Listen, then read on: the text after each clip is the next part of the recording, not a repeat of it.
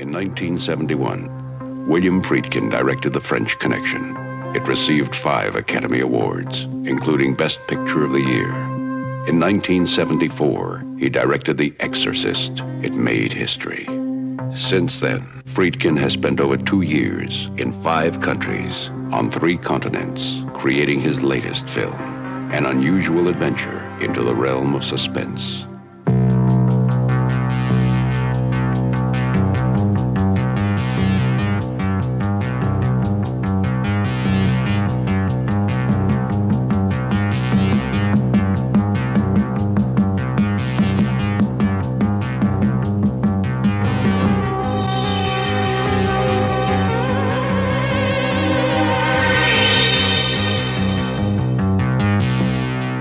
Men condemned by their past, robbed of their future, trapped in a life that was also a death. 4 men take an incredible chance, face an impossible challenge, and risk the only thing they have left to lose.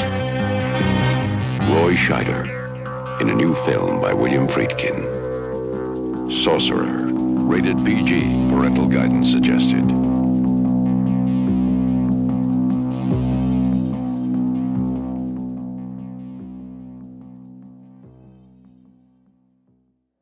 From beyond. Listen, and all you desire will be yours. Welcome to Spider-Dan and the Secret Balls. Prepare for battle.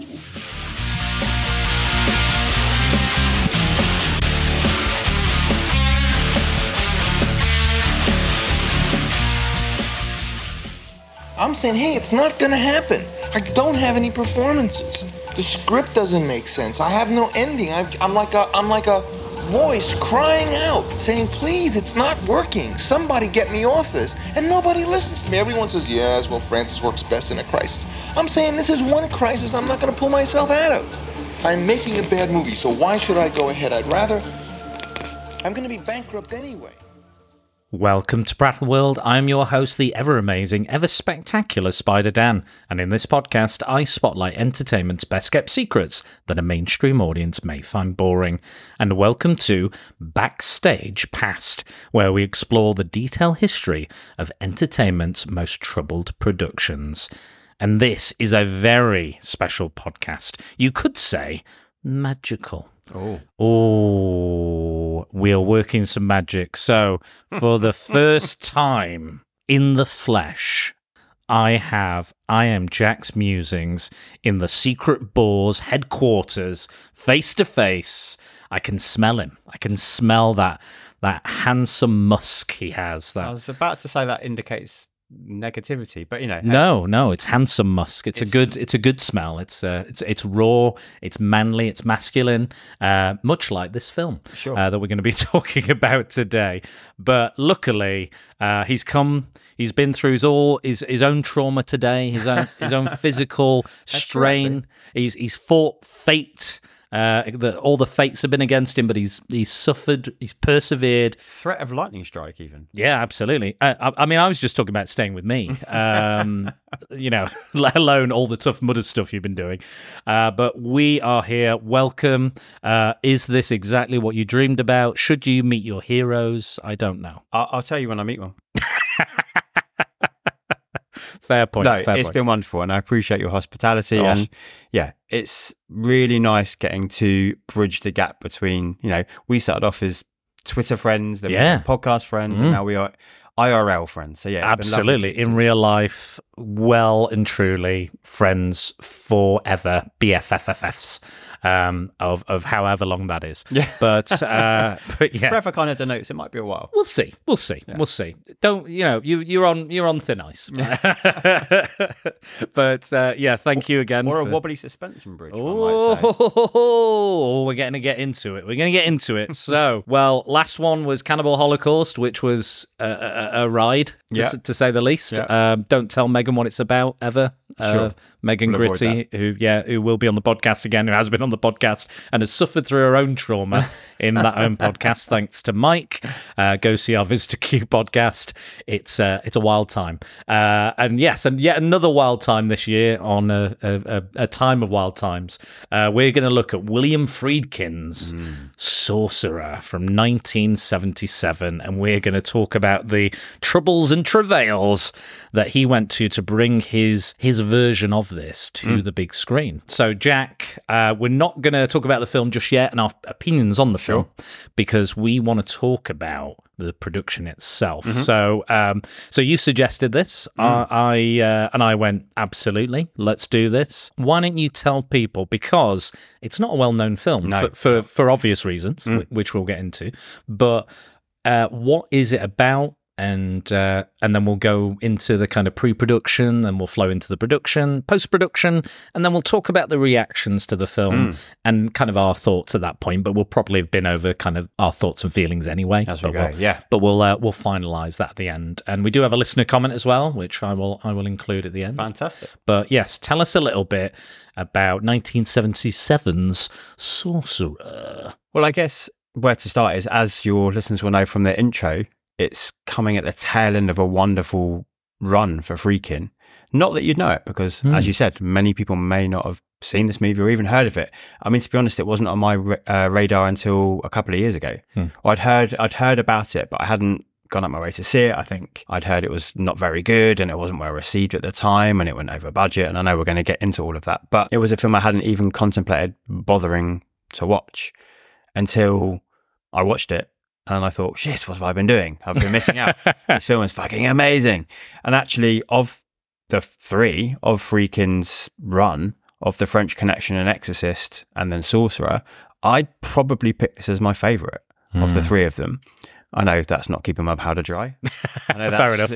Right. We're not here this is cancelled. Start again. We're not really here to discuss our views that much, as you said anyway. We're here to discuss how this eventually got to the screens and how it's become now a cult classic, how it's been reappraised over the years, and how people come to see it as fitting within Friedkin's wonderful filmography. I have this very similar experience with myself. I saw it a few years ago. I think I want to say like 2018, 2019 probably. And yeah, I had a similar experience to yourself. It was kind of people were talking about it again. It was doing the rounds. There was screenings. There was DVDs and Blu-rays. There was some other stuff going on about it.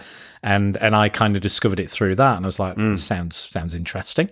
And this was we've spoken about the kind of the end of the auteur before, when we did 1941 with Steven Spielberg, like these big budget films, and these directors are given absolute free reign, and they're doing exactly what they want, and they're like picking the moments, and they're spending all of the money, and the studios are like, this better be good, because there's a lot of money. And like this one as well, got so expensive that one studio was like, we can't do this. We can't hack this. We can't spend this much money on one production. So like, this is like nowadays studios buying out other studios. It was Universal and Paramount came together to co-finance this film because the budget just got out of control. Yeah. And again, this was only going to be an in-between movie for free. This was like, he's like, oh, I've done my big ones. I'll just do something a little small. 2.5 million, I think he initially said. And then he went, no, this is going to be my opus, my grand opus. And then it ballooned and ballooned and ballooned. And that's when the price, because he wanted to do a film called Devil's Triangle. Yes. Which was something about the Bermuda Triangle, and apparently never did it because it had a lot to do, or a lot in common, with Close Encounters. Oh, that's right. Yeah. So it most likely would have featured aliens, I'm guessing. Thunder may have been stolen there. Might be, maybe. But yeah, obviously it's William Friedkin, like you said, and we have Roy Scheider in the role, and he's worked with him before in French Connection, coming off of Jaws, obviously very popular for Universal. But it wasn't always meant to be Scheider, was it? It was. No. There was a lot of other people that were were chosen. So why don't we talk about the casting first, and we'll get a bit more into that. So go for it. He wanted Steve McQueen. Oh, that's right. Yeah. He wanted Steve McQueen. He said he spoke about Steve McQueen being a star, having the face, and just everything he wanted. He wanted this to be the representation of his film. And I can actually picture Steve McQueen in this film. Like, I could see it. Him sweating, him like being tense and furrowing his brow and everything. But basically, Steve McQueen had just married Ali MacGraw, who he met on Sam Peckinpah's The Getaway. So he's great movie. Sam Peckinpah is one of my favourite directors, and I have to do a podcast on him at some point. So one day we will definitely do that, which is interesting because The Right of the Wild Bunch wrote this film. Yes, yeah. It's all connected. It's all connected. What a tangled web we weave. Trying to tell me Hollywood and filmmaking is somewhat incestuous? No, absolutely. Never. Lots of nepotism too. Loads of it. Speaking of nepotism, Ali MacGraw, he just married Ali MacGraw. Steve McQueen said it was the best script he'd ever read. He was like, this is the best script. I want to do it. Let's do it. Let's go. Friedkin traveled around the world. Again, you've heard this in the trailer just earlier. 3 different continents, 5 different countries. He picked and chosen all the places he wants to go to. And he's like, right, all set. Come on, Steve, let's go. Let's do it. He goes, yeah, I just got married. So can we maybe write in a part for Ali, who is an actress as well? And he goes, well, no, there's no parts for a woman. It's not that story. There is a small part for a French woman at the start of the film, but then there's no female characters. One female character in the Dominican Republic. Yes, true. But there's nothing substantial that Ali MacGraw would fit in, and they'd have to kind of crowbar a part in for her. So he went, okay, no part, but why don't we make her executive producer? And fair enough. Like and he went, Friedkin went, no, I don't believe in that title. It's a bullshit title. Sure, I'm not doing it. She's not going to do anything. It doesn't mean anything.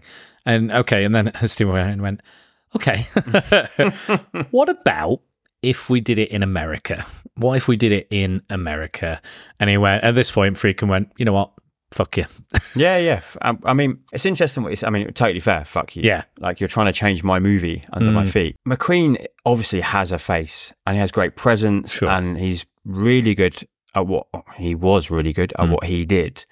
This is one of those like kismet moments, I think, where like this film wouldn't have been nowhere near as good with him in the role. I think it would have been McQueen's movie. It would have been McQueen's star vehicle. It would have been a film about Steve McQueen. You get Schneider, who, you're right, he's coming off Jaws, he's a big actor in terms of box office success, but he's not a name, he's not really a face, he's more of an everyman, he's more of a, I would almost consider him a character actor. He's a lead, but he has the range of a character actor. He has the face of a character. He's not a classic Steve McQueen good looking guy.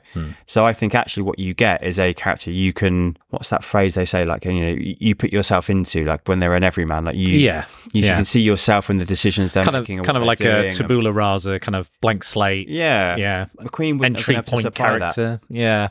I guess you're right. There is that. But then Friedkin said about Scheider, he wasn't his first choice. Scheider was not happy with Friedkin because he wanted to play the priest in The Exorcist, and the studio pushed against that, and Friedkin didn't kind of back him up. So he went, all right, well, forget you then. Obviously, coming off of Jaws, they also asked Clint Eastwood. They also asked Gene Hackman. Both wouldn't leave the US. So slowly, what's going on at this point? Why does nobody want to travel to make a movie? Maybe they don't want to travel to make this movie. Hardcore. We're going to live in the jungle. We're going to intense, and they might have been right not to get involved in this. But later down the line, Universal is like, Scheider is our guy at the moment. He's going to do Jaws 2. This is going to be his thing. You've worked with him before, and eventually he was like, yeah, fine. And but also like, all of the actors, all of the main characters in this were not Friedkin's first choice, apart from I believe it's called Amadou. Who plays the Palestinian terrorist, and but everyone else had to be replaced. The French actor was replaced by another, I think it was Italian actor, was replaced because he was married to Catherine Deneuve. Oh, that's right. Yeah, who had just had a child and was like, "You're not fucking off for 6 months. Yeah. When you've got this baby here, you're not leaving me with this. How dare you?" And he's like, Sorry, it's Catherine Deneuve. And I don't think I could say no to Catherine Deneuve, especially in that era of her work. Even in fucking The Hunger, she's absolutely stunning as well. And and that's a few years on from this. But yeah, so yeah, not all of these were his first choice. So he was kind of, at this point, he was like, right, I'll deal with all the actors I've got, everything that I've got, let's go for it. Again, we've not talked about the plot, but I'll just do briefly what the plot is about. Again, fairly concise. I couldn't explain it the other day to Math when we were talking about it because my brain just fell out. But it's a very, it's 3 acts, isn't it? So I think you can really easily break it into those 3 acts, but it's not 3 even acts in terms of time or amount of plot, I suppose. But yeah, in a sense. But it's linear. It's quite easy to follow. Yeah. We'll get into the kind of editing of some of this stuff later as well, because that's quite interesting. So it is basically, there are 4 different men, all from different backgrounds of criminality. They're all in trouble. They all run away to this small South American town, wherever it may be. Yeah, there's like a fix-it. In one of the stories, we see a fix-it guy help to arrange it. So let's assume this is a place where all criminals around the world, it appears, are sent to hide out. It's where people can kind of disappear and go under the radar and a lot of the time not very successfully either. No. Lots of pensive men looking at each other pensively. Yeah, like in this movie. I don't trust you. I don't trust you. Well, I don't trust you. Oh, okay. A lot of men not trusting each other. But yeah, so we find all these men are in a desperate situation. There is an American oil company. Yeah. There has been an accident. The oil rig is set on fire. They require explosives to be taken to this oil field to put it out. These men are then hired to be truck drivers and to carry dynamite to this oil fire to put out the flames. It's the only way to do it. 218 kilometers. Yes, through very, very, very treacherous terrain. Again, we'll get into more of that as it progresses. But like the sticking point for this story is that the dynamite has not been turned over, so the nitro, it's all degraded, isn't it? Yeah, it's all degraded. It's wet and leaking, and it's not good dynamite. And because it's been leaking, it's leaking nitroglycerin, and any kind of violent act or movement or vibration is going to set it all off, and it'll explode. So the whole tension and risk and everything to do with the film is about getting this very delicate thing through this treacherous terrain and not having it go off. And that is what the characters are in. But when if they eventually make it, they will be paid very, very handsomely and be able to live their lives and go back or sort out whatever problems they have. They've got to, they're given, in this descent into hell, they're given just a little bit of hope. And then they're given a little bit more. It's taken away. It makes the hell all the more damning when that hope's taken away, just as it's given. So yeah, that's the basis for the plot. And so we were talking about casting. So this is not a remake. Not a remake of Wages of Fear. Another movie, I suppose. Yeah, so there's a film called Wages of Fear, which is basically the same premise. It's men carrying this leaking dynamite, nitroglycerin, to an oil fire to put it out. Yeah. However, Friedkin says this is an adaptation of the original novel of Wages of Fear, because the characters are very different. So and Wages of Fear is all about the interactions for the characters, isn't it? Whereas here we're much more about, I guess, the interactions with the environment, or the environment itself being a fifth character, being the thing that they have to overcome. So I think, I've actually never seen Wages of Fear. So Neither have I. I can't compare. Yeah. Apparently the characters are much more kind of square-jawed, heroic figures.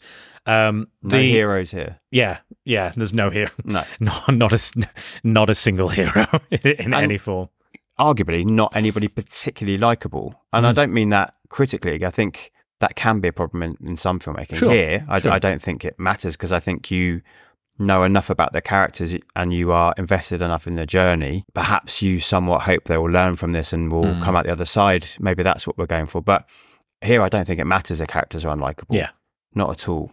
Again, I think it's somewhat what we talked about with After Hours and Into the Night. It's kind of, I think you you relate to the situation. Yes, yeah, that's a good. And you identify with the situation. Well, not literally. No, not quite. No, I mean, I wouldn't want to put myself in this situation, but I have never carried it. But you could dynamite. No. You know, I've been in some very unstable situations, sure. or mental phases, probably. But yeah, I think you understand that, like you get it. Yeah, you absolutely. get it, and you can go, you can put yourself in those shoes, and I think that's what the film does very well. Oh, brilliantly! Is that you are like just as tense as the drivers of these trucks. Yeah, there's a tangible nature to this movie. Yeah, absolutely. It can't be recreated. No, I don't think so. There's just something about the editing, the music, the timing, the performances. I mean, if this got remade again, which no doubt may happen, of course, we're looking at CGI, we're looking at special effects, which probably will look really good, but there won't be that in the place sense. I can't think. I was trying to give a different word to tangible, but there won't be that tangible sense. There won't be that sense of place, of realism. It wouldn't translate. No, absolutely not. Absolutely not. So, and another thing, do you know what the working titles were for this film? No. Not Wages of Fear, I assume. Not Wages of Fear. Didn't want to call it Wages of Fear because it's not a remake. Again, he's a big fan of the novel. He's a big fan of the original film. He visited the novelist because he had the rights. So he went over and he said, I really love your book. I want to do a new film. And he was like, yeah, sure. And he said... And he went, yeah, sure. You're William Friedkin. Yeah, absolutely. In the 70s. Yes, absolutely. You're a superstar. You're the Exorcist guy, right? Sure. Yeah. And that comes with I'll talk about something later where being the guy who made the Exorcist also comes with some negative aspects as well. So he was like, and he also said he didn't like the original film. Interesting. Which is interesting. So he was like, he wasn't a fan of that original film. So he's like, yeah, please remake it. Yeah. Please remake it. Not a remake, it's an adaptation. And he then speaks as well to the director. He doesn't need to speak to the director of the first film. He doesn't. But as a courtesy, he goes up and says, by the way, you know, I don't owe you any money. I don't have to buy the rights off you, but I want to speak to you and talk to you about your film and that I'm going to do my version of that. The character's going to be totally different. It's just the scenario is going to be the same, basically. And he's going to give it a new title, of course. But the original titles were either, this one I love, Ball Breaker. Oh, I did read that actually. And Dynamite. Not as good. No, I think Ball Breaker is not a sellable title, is it? I think it might be more describing William Friedkin, to be honest. I think he's more of the ball breaker of that. But I don't know. There's something about Ball Breaker I quite like. Yeah, sure. But I guess it's hard. I think that's what, and again we'll get into that. But I think that might be one of the problems with the selling of the film is that there was stuff going on at the time and other films coming out that might have affected it. Ball Breaker sounds exploitative, which I don't think sums this film up. No, Dynamite could be, you know. I'm sure there was some blaxploitation movies with like dynamite in the title. That was like kind of a phrase was like dynamite. Yeah. Things are dynamite. So yeah, I guess that could be. Yeah, I don't know if I love those. I don't know if Wages of Fear would have been that. No, not really any better either. Yeah. Again, like and I think there probably is a better title for it. I could probably spend all night trying to think of one. Nihilism, the movie. I mean. The Fates. Yeah, leave it up to the Fates or something like that, or fucking Hard Trucking. I don't know, maybe something like that. Who knows? Again, but with the fucking is going to be a hard sell on a poster. Hard trucking, hard fucking. Yeah. That would be that's the tagline for my film. Hard trucking and hard fucking. What was his name? Yeah, it's Marcello Mastroianni was the man who was married to Catherine Deneuve, so he was going to play the French character. So yeah, I mean, who they ended up with is not an issue. Oh, everyone is not. fantastic. Well, you say that, but the studios at the time, they did a screening, and they were like, a lot of foreign names in the credits. Funny that, because he's from France. Yeah, he's from France. He's from Palestine. He's Palestinian, you know, and it's like, and he's Italian. Is he Cuban? Cuban, maybe. Yeah, it could be actually. Yeah, but I think the actor might be Italian. Sure, maybe. okay. But anyway, whatever the case, they were like, oh, I don't know if we can sell this because it's got this international flavor, and they're like this, and they're like, I mean they didn't say international flavour. I said international flavour. Sure. They probably used some other words. Some less PC words. And Friedkin went, you know what? Why don't you pay them to change their names? Sure. Okay. He's like, I'm sure they'll do it for this film. They'll be call him Joe Smith, like whatever you want, and yeah, they did not do that in the end. No, they're all people who have faces. I know that sounds stupid. They do have faces. But I know what you mean as well. But nowadays we cast models. Sure. Everybody's a model good looking, and it's the CW. Yeah, it's nice to look at good looking people for everyone. But these people all have faces, and I can see them in my mind now as I'm talking about it, and they all have really clear expressions, and I think everyone in this is fantastic. I do. I think the casting actually turned out really well. Yeah. I like Nilo, who's the assassin. Yeah. Ironically, Amadou he's not bad, but of the 4 ostensible leads, he's probably the weakest. But I think he's got the least development. I think. Yeah, he's got the least to do as a character, really, and they don't really do. No. They don't Amadou much with him. Way. Oh, yeah.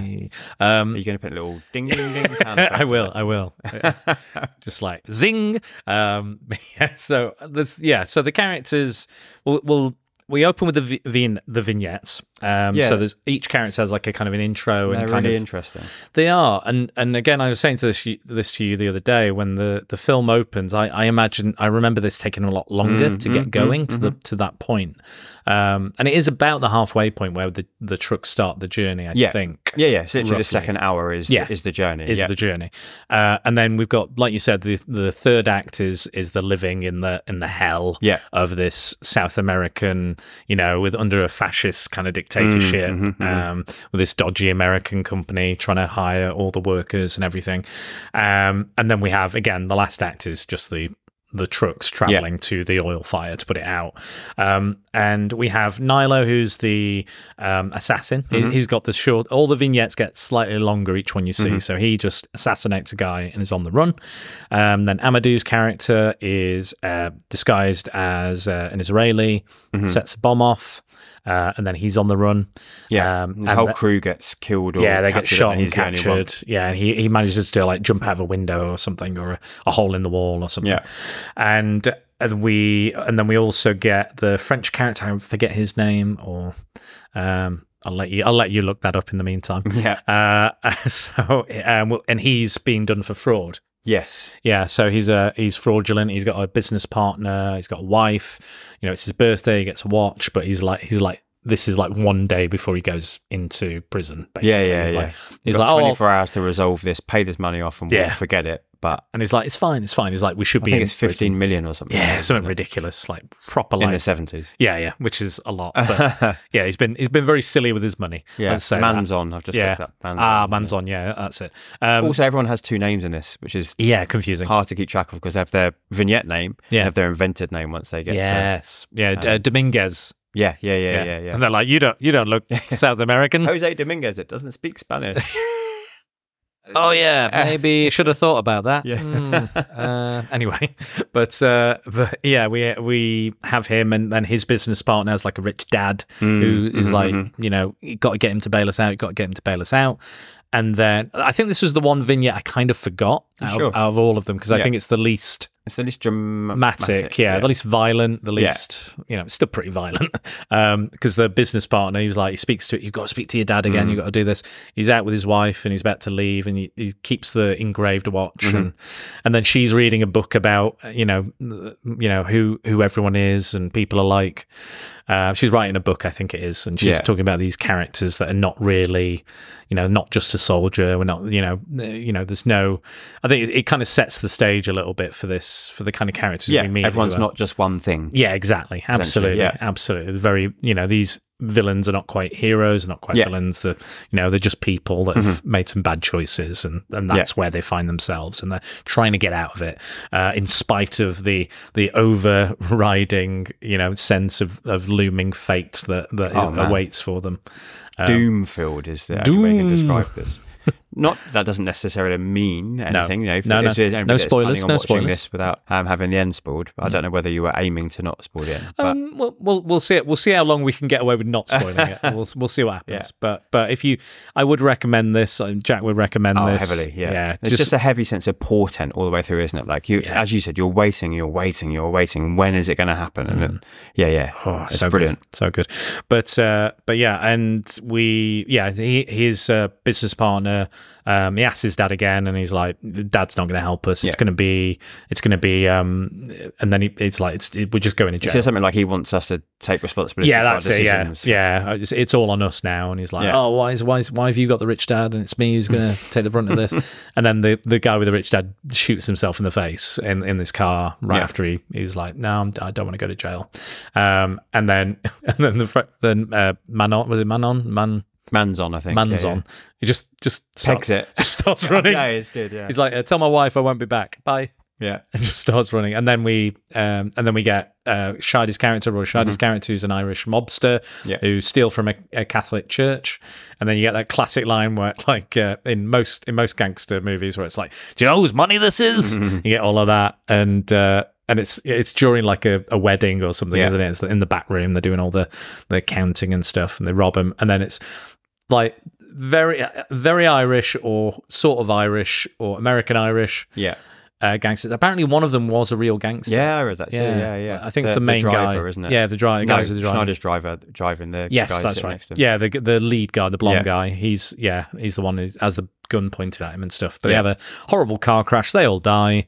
But Scheider gets away without any money, and he has to go into hiding. Speaks to his friend who knows how to get him into hiding. Gives him $3,000 or something. He's like, Schneider says, "I've got $3,000 saved up." Oh, that's just, funnily enough, that's just enough to help you out. Oh, what a coincidence! I need exactly that $3,000, and I can probably help you out. We've done it.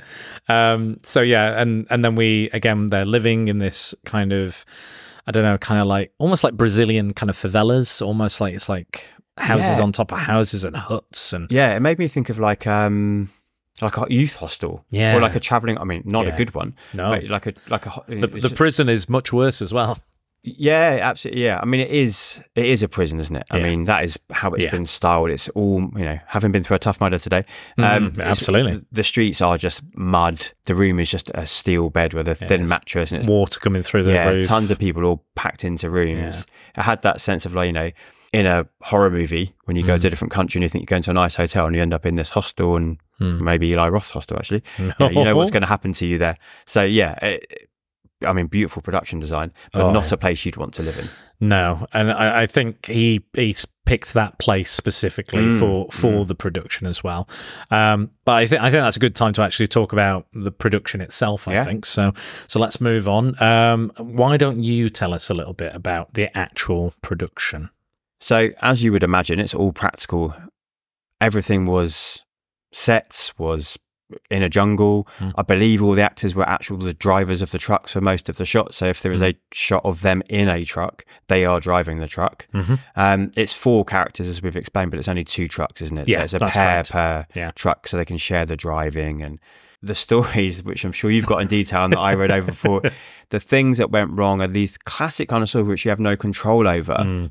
But because they were aiming on making everything as practical, as real as possible, it does, for us as a viewer now, give us that sense of true danger. For the actors, it gave them a sense of true danger. It sounds like an injury. I think everyone got serious injuries, which has ultimately resulted in a wonderful product.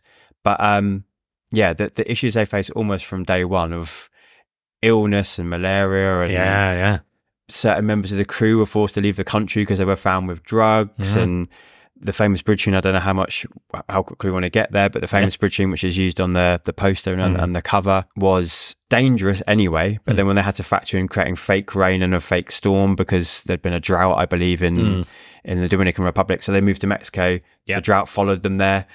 Maybe this is Friedkin's curse because of The Exorcist. I don't know. Maybe. But God didn't want that film made. No, absolutely. So I mean, they were dogged by problems that perhaps some of them they could have foreseen or they could have avoided, but because he wanted that sense of realism. Some of them, and what can you do? You're in a country at a time where it's rain season and it doesn't rain. I mean, there's not a lot you can do about that. No, true. The guy who ran Universal, strangely, I know at the moment we're talking about in the real world, we're having a lot of issues with actors on strike, writers are on strike, and just today, some of the millionaires who are going, "Whoa, these people on strike, they don't know they don't know they've been born. Oh, they don't, I'm making billions, but it's not realistic to pay you the right amount of money." And people it's getting very serious. Ron Perlman even said, one of them said apparently they can just lose their house. They should lose their house if they're not going to work. Right. Yeah. And Ron Perlman's like, there's a lot of ways you can lose your house. By the way, right, yeah. Don't mess with Ron Perlman. And again, it's not just paying your bills. Yeah. There's so he's implying that don't fuck with the people, which I'm kind of behind. I wouldn't mess with Ron Viva Perlman. la revolution, eh? Hell boy, he's gonna bring you hell. Zing. But yes, so it's Paramount head Charlie Bluedorn. Sure. I want to say Bloodhorn, but it's Bluedorn. Okay. He had huge financial interests in the Dominican Republic. Oh, okay, funny that. So he could, grease some palms and arrange things and have things done. He owned, I think, a lot of the was it oil fields or cornfields or something out there that was like, it was like a big, like he owned most of that, so that he had like a certain interest in the Dominican Republic. So when Friedkin was like, yeah, well, let's try the Dominican Republic, he's like, perfect, brilliant. I know exactly what I can do. I know how to help that. So that change. What you were saying was that this bridge, like, we'll talk about the bridge scene. So they build it for a start. For a start, it's real. It's a working bridge. It's over a running river. So like it's a real steel river. in the middle, isn't it? Yeah. But on the outside, they make it to kind of have wooden planks and be rickety on the outside of the actual bridge. And then the suspension parts, I think, were steel cables, but they hid them under ropes. But they built weak sections and they built a tilting mechanism, didn't they? Yes, yeah. So it sounds like they were safety conscious. I believe they attached the trucks to the bridge for the moments when you really see it swaying. So they were thinking about people's safety. Oh, absolutely. And all as much as anybody did in the 70s. Yeah, all the close-up shots of the actors, like you said, are in the trucks, but any faraway shots on that bridge are stunt people for the most part, unless you can see like the actor's face clearly. It's a stunt. Like you said, the famous poster scene where the truck is tripping is drifting way over, and you think, "Fuck, it's gonna fall." And the guy's kind of reaching out to the sky and like, "Over here, come this way." And, so when one's driving, the other is partner guiding, gets out. Is guiding just slightly ahead of them on the bridge, trying to help them steer left, right, and make their way across. It's probably the tensest part of the film because it's 100%. It's just because it's in like torrential rain. It's windy, and again, like those trucks did fall in the river. Like Friedkin says 5 to maybe 8 times they fell in. Friedkin was driving one that fell in. And he quotes here. There's a quote here I have from him that says, it's quite funny. I'll find it. 2 seconds. Where are we? No, can't find it. So William Friedkin said, I can't find the quote, but it's basically along the lines where when the truck went in the river, you just hoped that when it did, it didn't come down on you. And when you fell in the river, you're glad the truck didn't fall on top of you or hurt anyone else. But you're just glad that you're okay, basically. So he was doing it. Somebody gets you quickly. Yeah, exactly. Somebody gets you quickly. So it was sort of something along those lines. But he put himself at risk. The actors were like, this is the most dangerous thing we've ever done. I think Schneider said this is the hardest film he's ever made. I think Friedkin said this scene is the hardest scene he's ever had to produce. Again, I mean, I don't know where the line falls on. I know he himself has said, like, I wouldn't make this film again. I wouldn't make that scene again. I wouldn't put people in that kind of danger. But without knowing that danger is there, it doesn't translate to us as an audience. So it's okay because everyone was all right. Yeah, sure. In the end, everyone was fine. And like you can see it's like it fucking feels dangerous. Yeah, it does feel dangerous. I will say, like you can see that the level of the water is quite low. Sure, but that's not like, obviously you would think, oh yeah, the water should be higher or it should be lower, so it's going to be a bigger drop. But it doesn't matter that that's the low, how low it is, because the second that nitroglycerin gets knocked, it doesn't matter. They're dead. They're dead anyway. Yeah. So it can be only a shortfall, or it can be a fucking a pothole or something like that. Like it can be anything, and it's just going to fucking set it off. So it doesn't really matter the height. And I found like some image where it's like a poster, and it's like really high up, and there's like a big drop into this big gorge and into a river. And I was like, that's not the film, but in a way, you've got the tension already. You don't need the fall, because the fall's not going to kill you. True. It's the nitroglycerin. So and again, you're going, it's swaying and tipping, but it's a wonderful scene. Oh man, you were saying about having it to be rebuilt as well. So it took them 3 months because they got there and they're like, right, we're all ready to go. It's all working. We got everything was tied up. The cables were all done. The river just dried out immediately. Out of the blue, just dried out. Supposed to be, they checked everything. They checked the weather, the times, and everything. They were like, "This is it." It's meant to be like monsoon and rain season, wasn't it? And everything just dried out. So it then took them 3 months to pack it all down and move it. I think it was 3 months or maybe longer. But I know it cost $3 million to move it to Mexico, to move that whole situation, which again ballooned the budget. Yeah, funny that. just to move it. And then, of course, even when they got there, then they had a similar problem. So they had to dam the river, I believe, to fill it up more. They brought in I don't know what the machines are called, but the machines that make it look like it rains. Yeah. And then apparently they had helicopters to for a wind effect. Yeah. So again, that if you know anything about the Twilight Zone movie, that could have gone terribly wrong as well if they weren't careful. And this is hiring new people, of course. So we need a helicopter. Well, it's hiring a helicopter pilot that's good enough. It's finding a helicopter. It's absolutely. So all of this is ballooning the budget exponentially. Yeah. And again, like you were saying, they had to sack when they did get there into Mexico. A lot of the crew were using drugs, on drugs. Mexico didn't take kindly to that. So most of them either were going to get arrested, so they didn't know if they were going to get them out or how long they were going to be. So he said, right, we either send you guys home or you get arrested. So he decided to send them. And they were going to shut the film down, weren't they? Yeah, exactly. I think so. Eventually, it was just like, you guys just have to go. Yeah, I think it was like 50 crew members. Yeah, like silly. But I guess it was the 70s, so it's probably like, it's Hollywood. This is what we do. Yeah. So that's probably kind of the reason. But again, like one of those issues. In fact, when I was talking about, I mentioned The Exorcist before, and being the director of The Exorcist again might give you some clout, might give you some, I like that film. Yeah, great. When they moved into the cast and crew moved into one of the villages to film, like when they were going, just before they're going into the jungle, I believe, freaking in the middle of the night, saw all these people walking out, not unlike the sequence in the film where they find all the dead bodies and the burnt bodies from the oil explosion. There's like a little mini riot, isn't there? Yeah, like a mini riot, and then like a funeral, and they're all like, hundreds of people are leaving. And he's like, he's like, what is going on? It's like a mass exodus or something. And he goes, why is everyone leaving? And they went, haven't you heard? The director of The Exorcist is here. So they're so superstitious that they were like, fuck, we don't want you anywhere near us. Fuck that. Like, no way. So they all just kind of left. So I thought that was quite funny. That film still, even then had such power, still holds that power, is still palpable, so much so that people of faith and people not of faith believe in it, and that's what he said about this film. He did a film about the mystery of faith, but this is a film about the mystery of fate. Yeah, absolutely. And ironically, Friedkin couldn't stop this film from being what it was going to be and stop it from, unfortunately, flopping quite massively. Again, I think you could say it was the first casualty of this auteur era. Again, we've talked about 1977 might ring some bells with some people, possibly another film that came out that year, Wizards. It was definitely Wizards, very popular film. Wizards as well. True. Well, I mean, we'll definitely get to it, don't worry, we'll get to them.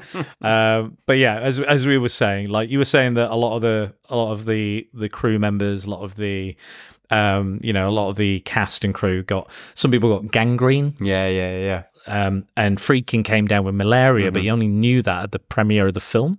He lost like half his body weight or something. And after the film, he literally had to go, and he kind of had to retreat, which was again partially because of the result of the film, the reaction to the film, but it was also partly to recuperate and be genuinely well. It's so interesting, isn't it? Because I'm sure you read the same thing about how he felt like he was in competition with Apocalypse Now. Yeah. And this was going to be his Apocalypse Now. It was going to be his. Like Coppola was like who he saw as his rival in filmmaking. I read that. And to know that both of them went through this kind of arduous journey, went through this really difficult filmmaking process to come out with these films, which are, well, Sorcerer now lauded. Apocalypse Now has obviously been lauded since its release, but that sense of like they both had to go. I just wish he would stop recutting it, for God's sake. Sure. Like, like the first one was good enough. Like, just leave it as is. I watched the redo. It was just added more boobs and some surf stuff and nothing of value, and just lengthened it for no real reason. I think that first film, I know he's brought out the final cut, I think, or the something cut. I'm not sure if I can be bothered with that, to be honest. Cut or the... Yeah, because I remember when I got it on DVD, I was like, the only one that was available on DVD that I could find was the redo. And I got it and I was like, I hate this version. I think it was a bit like the like Lucas's Star Wars. Yeah, it's like this is now the only version. It's my version. Yeah, I didn't like that. I didn't like it. It was not for me. But again, it's probably because I saw that version. If I saw that version, maybe I would like. Sure, to. Yeah. I mean, I like boobies. I like boobies. Don't get me wrong, but if I hadn't seen that other version, I might have been like, but like the core principle, the core idea of that just faded because I was too busy watching these new scenes, because I was paying attention to the new scenes. Yeah. And I was like, why are these in it? Yeah, well, you're looking out for them, aren't you? Yeah, exactly. What for what reason? What does it say? Like stealing Robert Duvall's surfboard didn't add fucking anything to that film. It was just like pointless. Sorry, I'm going on a tangent. It's just the mirroring. The mirroring is fascinating. That they, he felt like he needed to do this. Yeah, as you said, he wanted this to become his opus, which I would probably argue it is now. I do need to rewatch The Exorcist, definitely, because I haven't seen that since I was like 13. Yeah, I mean, obviously a great film. I mean, there's no question. And I think we're looking at we're talking about 3 5-star or 10 out of 10, or however you choose to rate movies. Like we're looking at 3, shining examples of that era of filmmaking in the 70s. Absolutely. But for him to, who knows, whether he was cursed or, why both him and Coppola ended up going through these difficult, arduous tasks to make these movies. It's really interesting that I'm going to do it. I'm going to make a better film than him. And then to have to go through the same trials and tribulations during the making is really interesting. There's so much to talk about with this. And again, we probably won't get onto absolutely every facet of it. And you can watch the interviews, you can do the research. He's got a book on it, Friedkin himself, several books, I believe.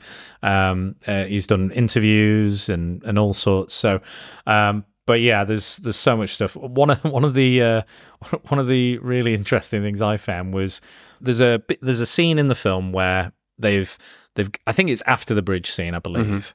They've come out of that and it's been absolutely, it's like tension filled. You're sweating. Like I was sweating watching it. I'd seen it before. I watched it the other night and it's still just as powerful. And again, it's like when I watch The Thing, I always forget who that is during that sequence where they're like doing the blood test. I'm like, who the fuck was it again? I'm sure it's this guy. And I'm like, but that's how good and how powerful and well done that scene is, because I'm so into the scene, I just forget. Yeah. Because I'm like, oh fuck, yeah.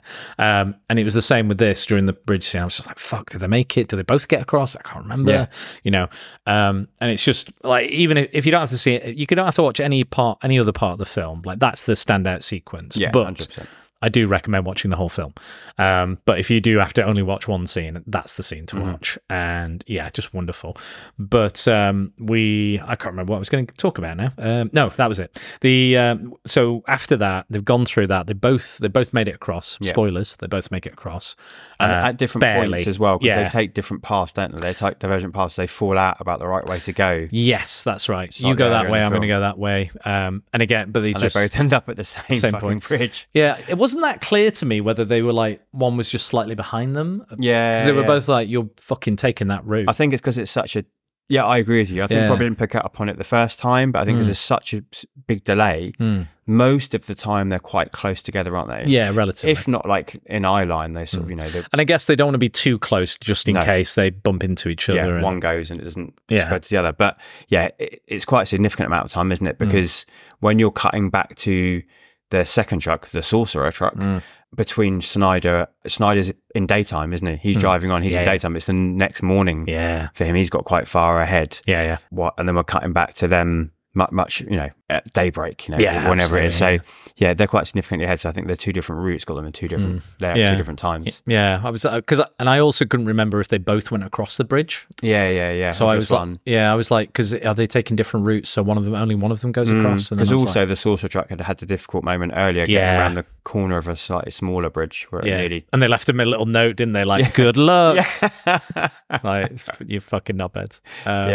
And again, none of these characters particularly like each other. No. And it's kind of it's quite an interesting film because again, it's like it's weirdly like all these people from so disparate backgrounds, very different people, yet have some things in common, have to work together, have to find a way to survive and to proceed and achieve this goal together, or they just won't. And again, in every I'm going to guide you, you're going to drive, or you're going to drive, I'm going to guide you, and they're arguing about it, and they're swapping, and they're and they're going to fight, and they're going to hit each other and kill each other.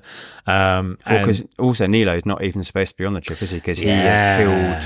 It was Menendez or something like that, who was going to be teamed up with Amadou's character. That's right, yeah. And he knew him, I think, they a were bit friendly, better. Weren't they? To a point, friendly, so he killed him in order to get his place. Yeah, because you were thinking, I think, because that vignette for Nilo is so quick, you could mistake in thinking that maybe it's the other guy. I think, in some respects. Well, because you suspect him all the way through, don't you? Because we know that the mob has hired a hitman to try and track down Schneider's character, so you don't know. And he's watching him as well. Yeah, intently. He's the hitman that's been hired. I love as well that he starts off with all this like black hair dye in his tash, and slowly but surely, it kind of much like his character, he just starts fucking losing. Like this facade is just like, and this is the point I was making earlier. Like, we get to this scene where they come across this giant down tree. It's like Amazonian style, and they're getting thick.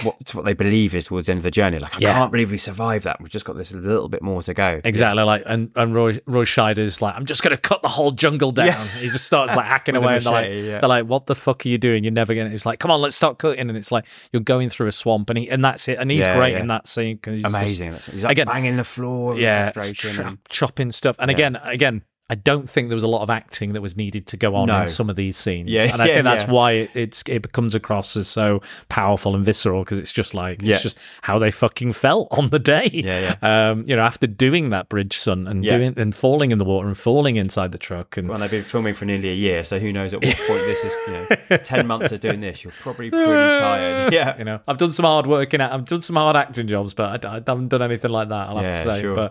But we get to that point, and in the film, they find, again, spoilers, they find that the Palestinian obviously knows explosives, and he manages to find a way to use the nitroglycerin. It's cool. That is really cool. And it's I love the kind of building of the mechanism and the finding of the right rocks. It's like in Predator. It makes me think of Predator. I know this came first, but it's like when Matrix and his team have to down tools, and they're making the net, and it's like a really cool montage. It's like Arnie at the end of it as well. Like doing the definitely feels inspired by this in many ways. It's only like 10 years apart, isn't it? So it wouldn't surprise me. Probably filmed in the same locale as well, maybe. But we get that moment, and they manage to destroy the tree. Huge explosion, like a massive hole in the middle, doesn't it? Yeah, exactly. Like, because they're trying to figure out the amount. Sized. I know. Look at that. What coincidence. The funny thing is, again, art imitating life. When they got there, they didn't have enough explosives. Yes. Yeah. So they hired a well-known arsonist. I mean, who better? I can't remember his name. I think it was like Mickey something or Mitch something. Do you have the name? I might have written it down. Yeah. Anyway, feel. I'll pander to my audience. So they hired this guy. He's from New York. He gets there in like days. He's like there, ready. He brings enough explosives, and he does it. Now, this guy's known for being a criminal. He doesn't give his real name. He's like, I think it's like Mickey the Match or something. Right, something. I haven't got it, sorry. I don't. But you can look it up if you want. But it's something like Mickey the Match. We'll call him Mickey the Match for the sake of it. And he's known for insurance fraud and setting things alight. Again, never gave out his real name, but he brought as much explosives as were needed to make a dent in that tree. It's a big old tree. Yeah, like that, and that's a real tree. Yeah. Like it's not CGI bullshit or anything like that. Again, like Friedkin is not a fan of like CGI. He's not a fan of superheroes or square-jawed heroes or anything like that. And you can tell that in his films, and especially this one. And yeah, so I love that they were like, no, we need to hire a guy. We need to hire a guy to do this and bring all. I don't know. I don't want to ask how he got through customs with all that. I have no idea. Don't know where he had that secreted. Well, I mean, maybe this Paramount. Was it Paramount you said? Oh yeah, the private jet flew him out there. Who knows? I don't know if they were in Mexico by that point, but who knows? They had enough money to grease some palms. They were probably doing it a lot more in the 70s. Sure. They were like, here's some drugs. Allegedly, of course. Allegedly, yeah, sure. Oh, I found that quote. Of course you have. I found that bloody quote I was looking for like a fucking prick. It's right here, right at the top. Hurricane Billy, Friedkin became known as, because he started firing everyone. Yeah. He went on massive tirade, and it's not the first time he's done this. He's starting to get a little bit mad with power, I think. Sure. And so he's a cinematographer, wasn't it? Yeah. He was the teamster for the truck drivers, like key people to the making of this movie. If the truck drivers aren't going to drive the trucks because the teamster's gone, you're in a bit of trouble because this is the next hour of your film. Absolutely. Yeah. And shied a joke that he got real sick of saying goodbye to people at the airport. Right. Yeah. Because he was like, and he joked that he's the only one he can't hire because he's the star of the film. He's Right. Fire. He can't fire because he's the star of the film. But yeah, so like it's mad. But also, speaking of hurricanes, there was one. Of course there was. There was one. So, due to delays caused by extensive jungle shooting, including a hurricane that wiped out the set, the original $15 million budget rose to $21 million. Yes. Yeah. Fucking hell. Oh, they got dysentery as well. Why not? Gangrene. Why not just add it? Malaria. Why not dysentery as well? Got to have the hat trick. Got to have the triple threat. Absolutely. But yeah. So, yeah, we've got to talk about the score. Yes, we do. My God, what a score. So first ever Tangerine Dream film score. Yeah.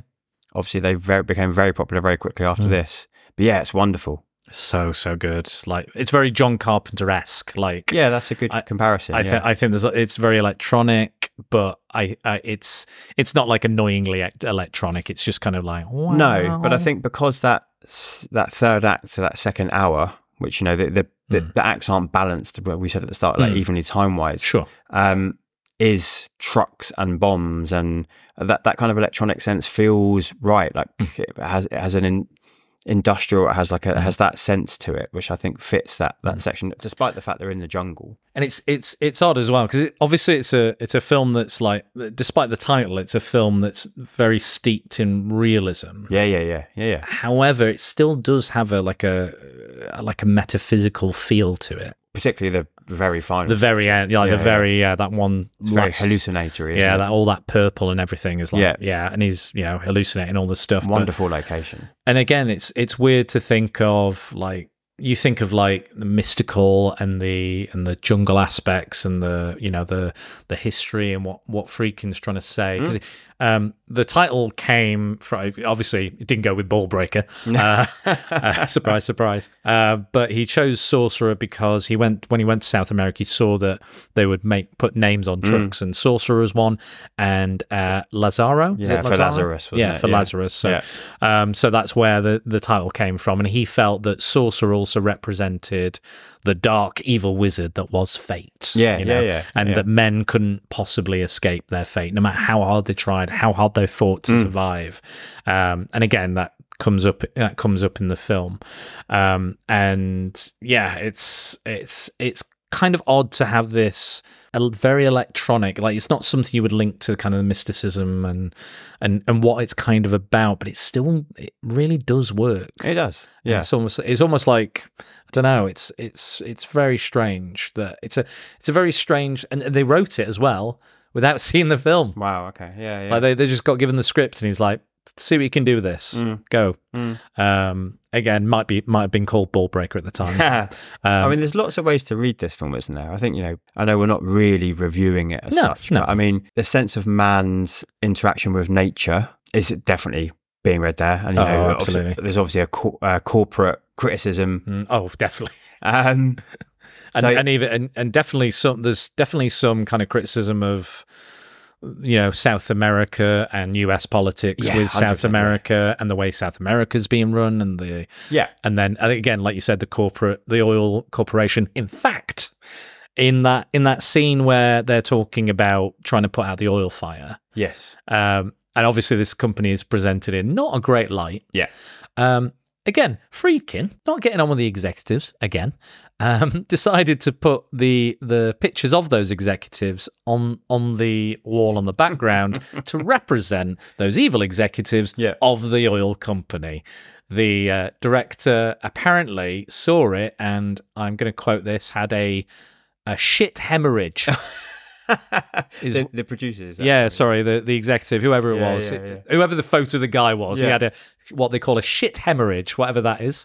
Not happy. Surprise, surprise. At that indication. To be honest, I don't think I would notice it was me, but there you go. He I clearly was looking out for shit like that to have a shit hemorrhage. Yeah. Well, the point I was thinking about was I just wondered whether, again, that's the sense, isn't it, of that industrialization coming into the jungle, so we're going to have this kind of manufactured music. I don't know, maybe that's why it feels like it fits okay, because there is that heavy capitalism, criticism, imperialism. I don't know if that's the right word, but that sense of there's something there. The way that they treat all their workers. And it's not explicit though. It's not like it's not like I wouldn't say it's like an overtly political film, or it's not. I think it's subtly and subversively making its points. Yeah.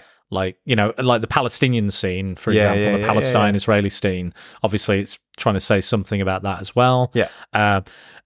And speaking of the problems of this production, when you're filming a terrorist attack in Israel, realistically, you're getting your footage and stuff. What do you do when a real terrorist attack happens, not 100 yards away? Well, if you're a smart filmmaker, you rush down the road and you film it. Absolutely, that's what he did. Yeah, but that's scary as well. Absolutely. Fucking, bizarre. I can't even just. Yeah. It's terrifying. Terrifying stuff. This is your Heart of Darkness, isn't it? Absolutely. It is your Apocalypse Now, just going into deeper and deeper into the hell, and hopefully something comes out all right, and everyone comes out all right at the end. Yeah. But I think that's crazy. An example of what you were just about of the layers. I think you could watch this as an action thriller. Sure. Action isn't quite the right word, but suspense film, maybe. Yeah. You could just watch it on that level and enjoy it, and then you can start delving down into into the geopolitics and into doing a Tony Farina, really pulling for stuff. It's definitely there. It's all there. It's definitely there. The fact there is no female characters and no female role, there's a definite criticism of the type of men we're seeing in this movie and the worlds they come from and what that represents. It's all there, but I think it's up to you whether you want to. Search for delve and find those layers again. It's up to you. You go as deep as you want, think about it as much as you want, but there's definitely something there. Oh yeah, Tony and I always talk about subtext and text. This is a subtextual film.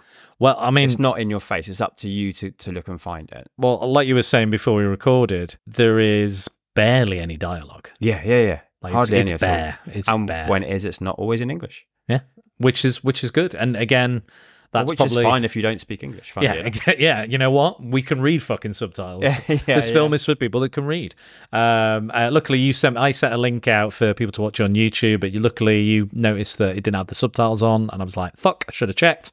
But you've sent me another link, and we're going to share that with. Interestingly, it's not necessarily that obvious. This is the second time I've watched it. I think much like yourself, so I knew that this section will have subtitles. Yeah. But the Palestinian section just before doesn't. Doesn't matter which version you're watching. That is all done through. Or the Nilo version. Yeah, absolutely. Yeah. Because again, it's such a visually strong film. The cinematography and everything.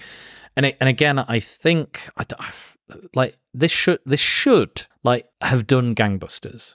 In some ways, I think it internationally at least. Yeah, I mean, it should because of how good it is, but I think it makes total sense why it didn't. Sure. I mean, it came out, what was it, a week after the other film from 1977? that tiny film, that little indie film. I think audiences were perhaps looking for something a bit different. You know, that opening section, you and I said it felt longer the first time we watched it. Sure. It's not a natural way to open a movie with 4 vignettes that add up to about 16 minutes, with virtually none of it with dialogue and what dialogue is for most of it to be in a foreign language. You are asking your audience to do some work. Sure. And if your audience wants to go and watch Pew Pew, don't get me wrong, I'm not criticising. We all know, I'm a bigger fan of Star Wars. Yeah, absolutely. But that is what was in the zeitgeist. That's what people wanted. I can see why it struggled. It makes perfect sense. Also, internationally, now this is interesting. Speaking about the vignettes, internationally, Friedkin had rights in the US he had Final Cut in the US. Outside the US, he didn't. Okay. And outside the US, the vignettes were moved. Oh, interesting. So later in the movie, yeah, it was like flashback. Yeah, basically kind of flashbacks. So, but I think that would fuck with the tension. Yeah, absolutely. Of the truck scenes and all this and that journey, because you have to stay with them. Because because if you starts today, you've got to go there 280 kilometers. You've got I think 3 days to get there. I think. Yeah, and he writes the miles on the truck, like how many miles. And we see the speedometer, don't we? Yeah. So you're absolutely right. It doesn't work with them. And I think that might be why it didn't do so well internationally. Even though, again, isn't much dialogue. You know, there are subtitles, sure, but I think in that international audience, maybe if they saw the original version, might have been more on board with it. But because they've done that, and people are like, because like, where would you put those? Like, if I ask you now, if you put any of those vignettes within that truck sequence within the last hour, where would you put them? Yeah. It's hard, isn't it? I can't think of a place to put them, but I agree with you. It would go. Like, I guess I wouldn't put the man's on one in the truck sequence. I'd put it when he's trying to trade his watch. For his way stuff out like of that. That might work. Yeah, sure. I think if you were going to put them anywhere, you put them while they're in Act 2. The Act 2. You would put them there. If you put it in the truck sequence, you'll ruin any of the truck sequences. And they're getting the team together. The whole getting the band together montage, because they build the trucks, don't they, as well? The trucks are all decrepit, and they have to pull bits from other trucks to make. And you don't actually see, you very barely see the names of the trucks as well. Which again were real trucks that you've seen, real names on real trucks. You do see Sorcerer and you do see Lazaro, and then I was like, I was when they were putting the trucks together, when they were painting on the word Peligro. And I was like, why are they doing that? What fucking reason would they be doing that? But then I looked at what Peligro means, and it's danger or peril. Oh, nice. Okay. So it's obviously trying to warn people that that's around. Don't fucking come near us because this will blow up. Because you have that really interesting scene, don't you, when somebody's walking on the road and they're fascinated by the trucks. They're clearly, they're with their family, I think, with his wife and his young children. Yeah, the guy runs and he's like, running, he's like interacting with them. They're like, get out of the way. And actually, it can be read one of two ways, like aggressive, like get off the road rage. But of course, there is that, like, warning of move away, because if we blow up, we're taking you with us. Yeah, absolutely. And again, they're clearly part of some kind of tribe or they're not in that town. They're not workers in that town. They're definitely something. And he's very happy and he's a cheery guy. And he's having a good time. And I think, and again, it's that you were talking about it, that kind of the machine aspect and the natural and the mystical. Well, Sorcerer has almost like a row of teeth, doesn't it? It's like a dragon, it's got like those ridges smiling as well. Yeah, absolutely. And again, we're nowhere into the truck sequence because they pass that like demonic face. Not unlike The Exorcist that has its own demonic face. We pass that. That's the kind of point of no return at that point. They've crossed. It's like opening of Raiders. Yeah. Absolutely.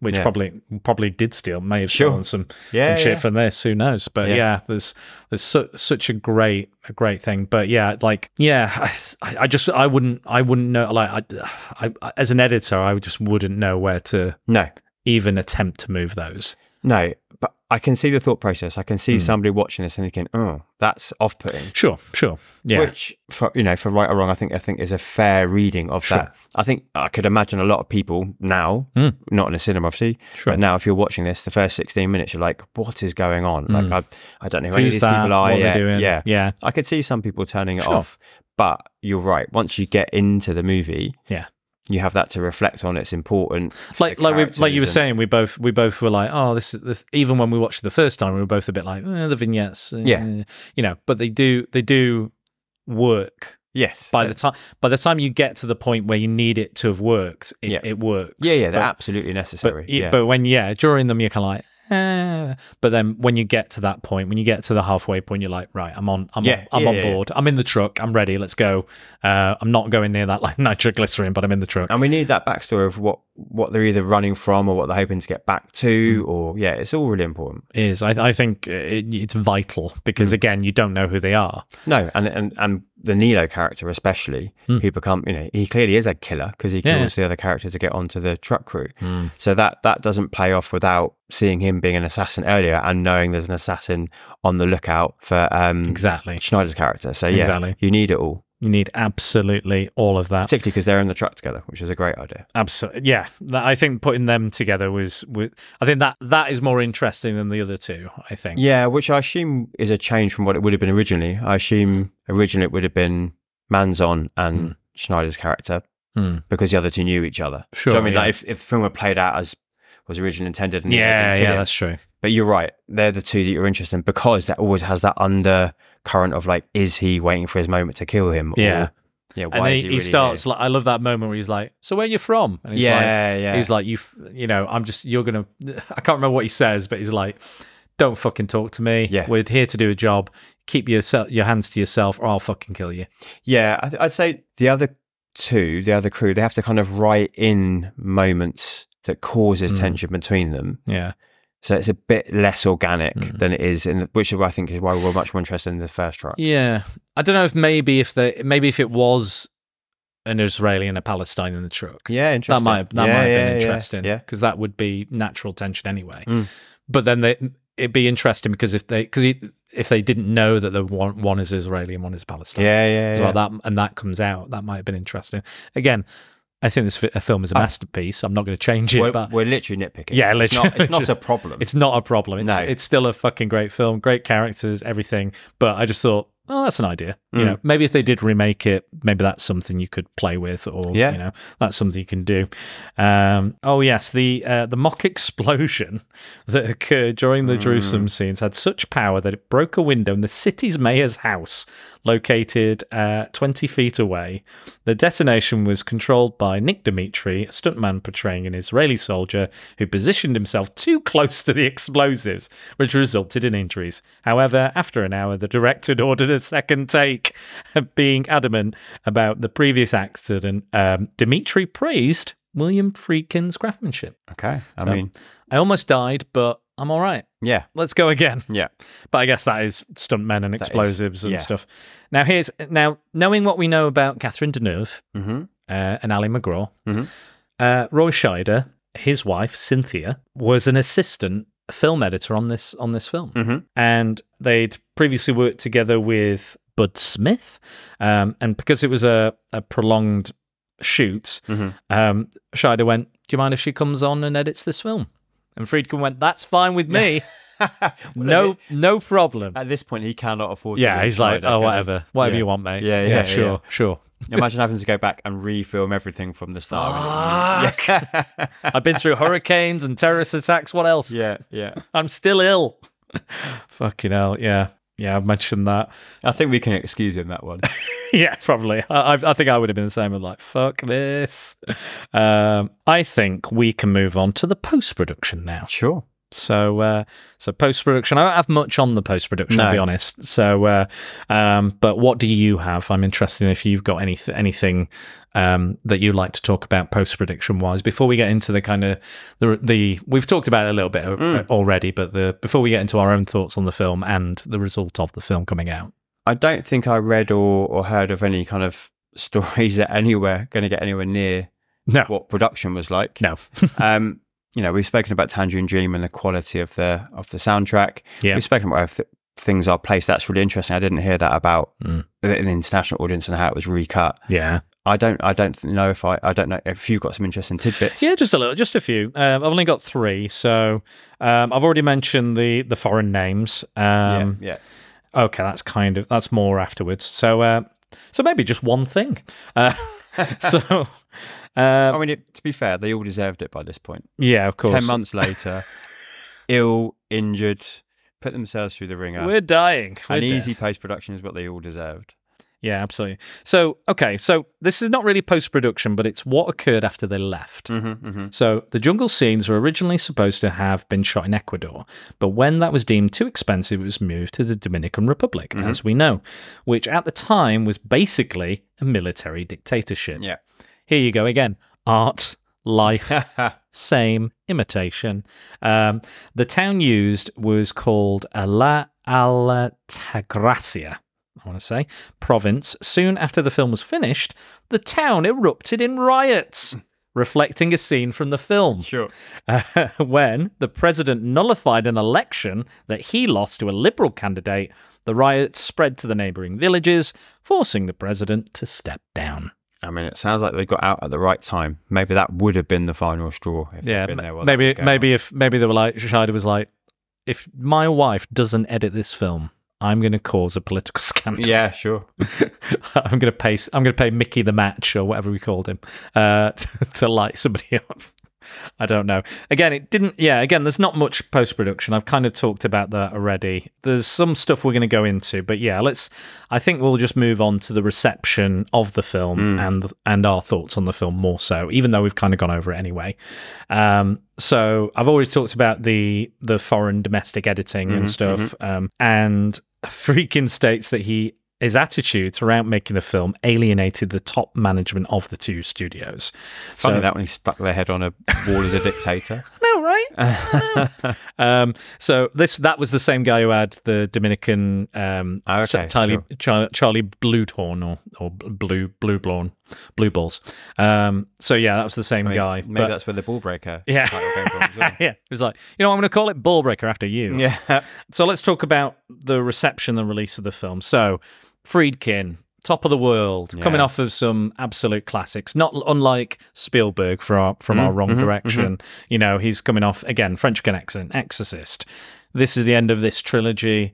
This is supposed to be his big, grand opus, this huge thing. How does this go down? Badly. Very. So I mean, there's the famous story, isn't there, of the Man Chinese Theatre that was showing Star Wars, that they had a promise that this was going to be put on there, I think, a week later.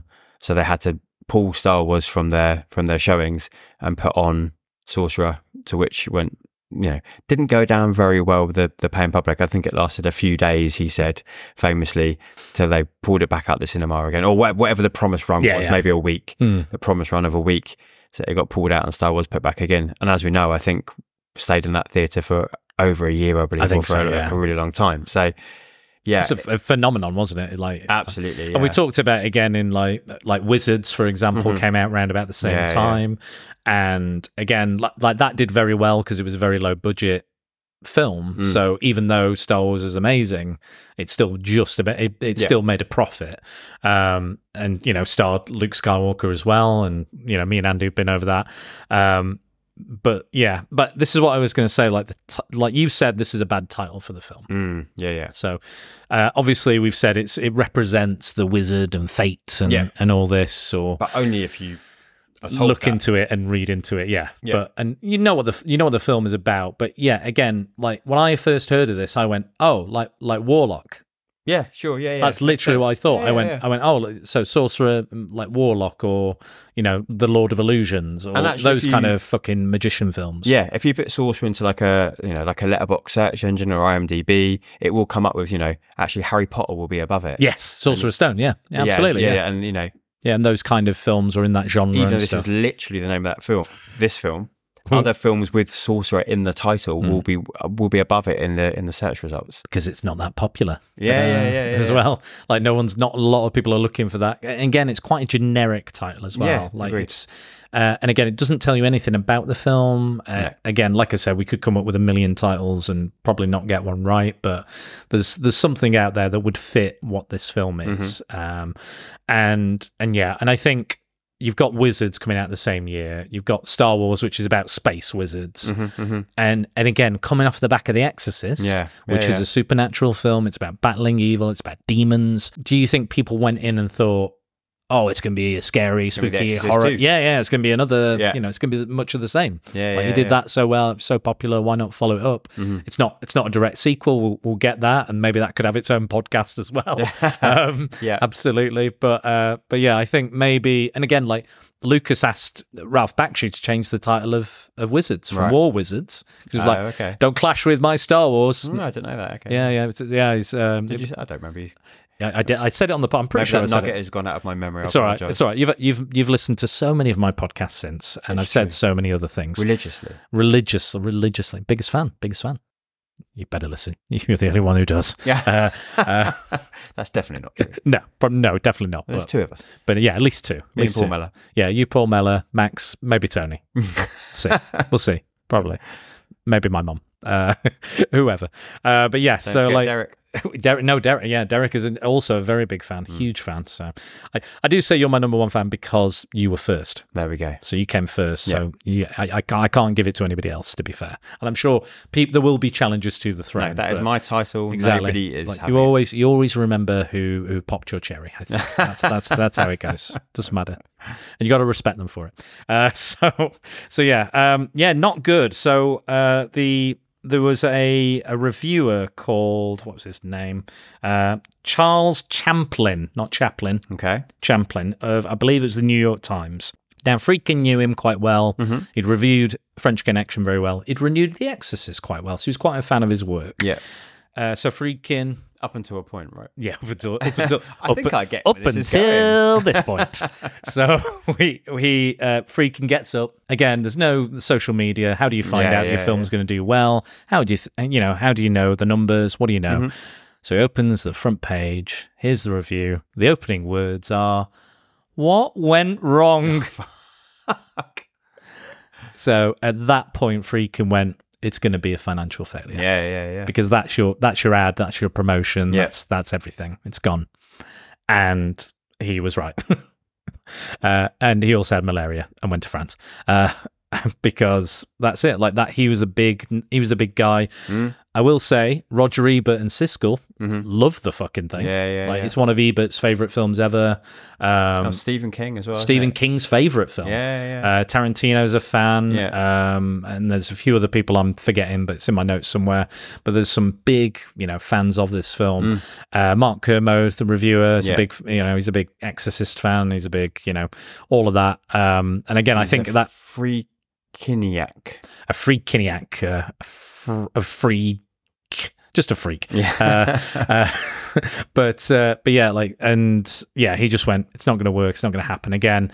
I think one of his colleagues said, we're going to be like, I think he said when the screen opened for Star Wars and it kept opening and opening, and you find out how grand and big this space opera is going to be, unlike anything that's come before. But there will be a lot of imitators, including Star Crash and many others. And yeah, so I think there was that it was a big indicator. Yeah. Again, a lot of people also walked out because of the subtitles, like you said. Because again, there's no dialogue in Nilo, there's no dialogue in the Jerusalem section, and then again, and you don't know, because there's no dialogue, you don't know if it's a foreign film or not.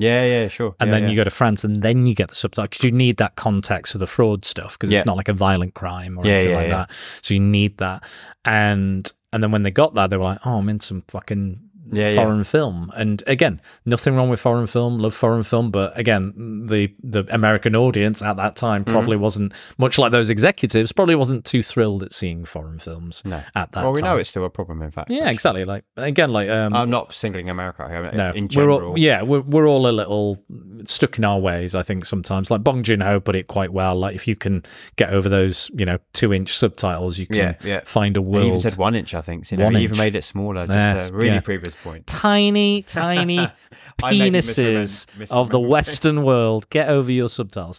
But I did the host on here, and that's a fucking great film, and that's his. And again, I wouldn't have watched that. If I went, I wouldn't have watched that if I can't read subtitles. Well. And again, I know there's people out there who don't watch black and white and stuff, and again, that's their choice. But again, I think they're missing out on some, of course, amazing content. Legacy of filmmaking that absolutely before color was invented. Exactly, and we still have and we still have black and white films being made. It's still a thing, and I don't like the idea personally. I don't like the idea of taking a color film and then just putting it in black and white. Like like Logan Noir or right. Okay, I see. Right, I think they did it for Mad Max as well. I think they did. Yeah. For Fury Road, I don't believe in that. I think if it's filmed in black and white, I also don't like coloration of black and white films because I just if you've shot it in that way, filmed it in that way, it should stay that way. You can't just like make those alterations, and they're very. I just don't see the point personally, but enjoy whichever version you want to watch. If you want to, if I want to watch something in black and white, I'll just turn the contrast down on my TV. That's all I'll do. I don't need you to make a version and then me pay 30, 40 pounds to have the Blu-ray on it. That's just my little rant on things being colorized or decolorized as it may be. Yes, who else? Uncut Gems. Benjamin Safdie. Oh, the Safdie is also a big fan of that. I can see that. I can see them. If anyone that's in Uncut Gems, I can see them enjoying the tension. Uncut Gems is a seriously tense film as well. Yeah, absolutely. What else have we got here? Yeah, so Bud Smith, editor Bud Smith, that's who it was. Mm-hmm. So he warned Friedkin about it. He said, I saw the gigantic crowds attending, and this film would soon replace it. Friedkin's fears were correct when he saw Star Wars, and the debut was unsuccessful in comparison. I've got a list of reasons now. Obviously, you could call it a failure if you wanted to, but I think financially at least. I think artistically it's not, but I think there's we've been over most of them, so no big names really apart from Scheider. But I don't imagine Schneider is a draw. Yeah, absolutely. I don't think so. Well, Friedkin didn't consider him a star. No, he's not a star, which works for this film. But I don't think he's not a marquee name, is he? You don't put him above the title. And people go, great, the next Roy Schneider movie. Actually, maybe they should. Friedkin said as well, it was like, it doesn't, like about the names thing, he said, it doesn't matter who the names are for the actors. They're coming for my name. Kind of a little, maybe a little big-headed, a bit arrogantly, but, they were right. They were That's kind of interesting, somewhat isn't right. it? Because The Exorcist is William Peter Blatty's The Exorcist, isn't it? But this is William Friedkin's Sorcerer. So it's definitely that sense of him really wanting to step up and be his name being the marquee. Yeah, sales point. Yeah, because again, it could have been because it's based on a novel, inspired by a film. Another film could have easily been I think it was George Belfour or whatever is whatever the name of the novelist was. It's escaping me at the moment, but yeah, absolutely. Again, we talked about the subtitles, the lack of dialogue, the supernatural element. But also the marketing. Siskel and Ebert felt that because it's a co-finance film and because it's already cost them so much money, they kind of both dropped the ball on the marketing. Right. Yeah. I can see that. And again, the trailer I used earlier in the podcast, it doesn't kind of really denote what the film is about. It sounds great, and trailer voice, man. Yeah. Trailer, again, audio wise, it's very entertaining. And the music is great. But when you watch the visuals, it's kind of just very lot of quick cuts and a truck on a wobbly bridge. You don't really know what it's about or what you're going into. It's a hard job though to sell this movie. Yeah, I wouldn't know. It's unclassifiable, really. I know we've kind of landed on suspense thriller, but where does it sit? Well, not just genre wise, but if you have to boil this down to a few minutes, I think you did a great job of summarizing what's happening in the movie, but that's not how trailers work. That's not how posters work. Absolutely. So, to boil it down to its essence, it's not, as you said, space wizards in a space fantasy war a long time ago in the galaxy. Okay, I get it. I know what that movie's going to be. Like, what is this? It's four guys you don't like driving two trucks with dynamite in it. Okay. Goodbye. Yeah. See you later. Yeah. See you later, guys. But even when you watch it, it's pretty. Have a nice trip. It's 4 vignettes with no dialogue and subtitles when there is dialogue, and it's really hard to put it somewhere. Yeah, but that's what makes it so special. Yeah, I think to this day there's still films like that where you're definitely. Like what? I remember when what's the Steve Carell, Ryan Gosling, Emma Stone rom-com? What's that? I know what you mean. But I can't remember the title. Crazy Stupid Love? Crazy Stupid Love, yeah.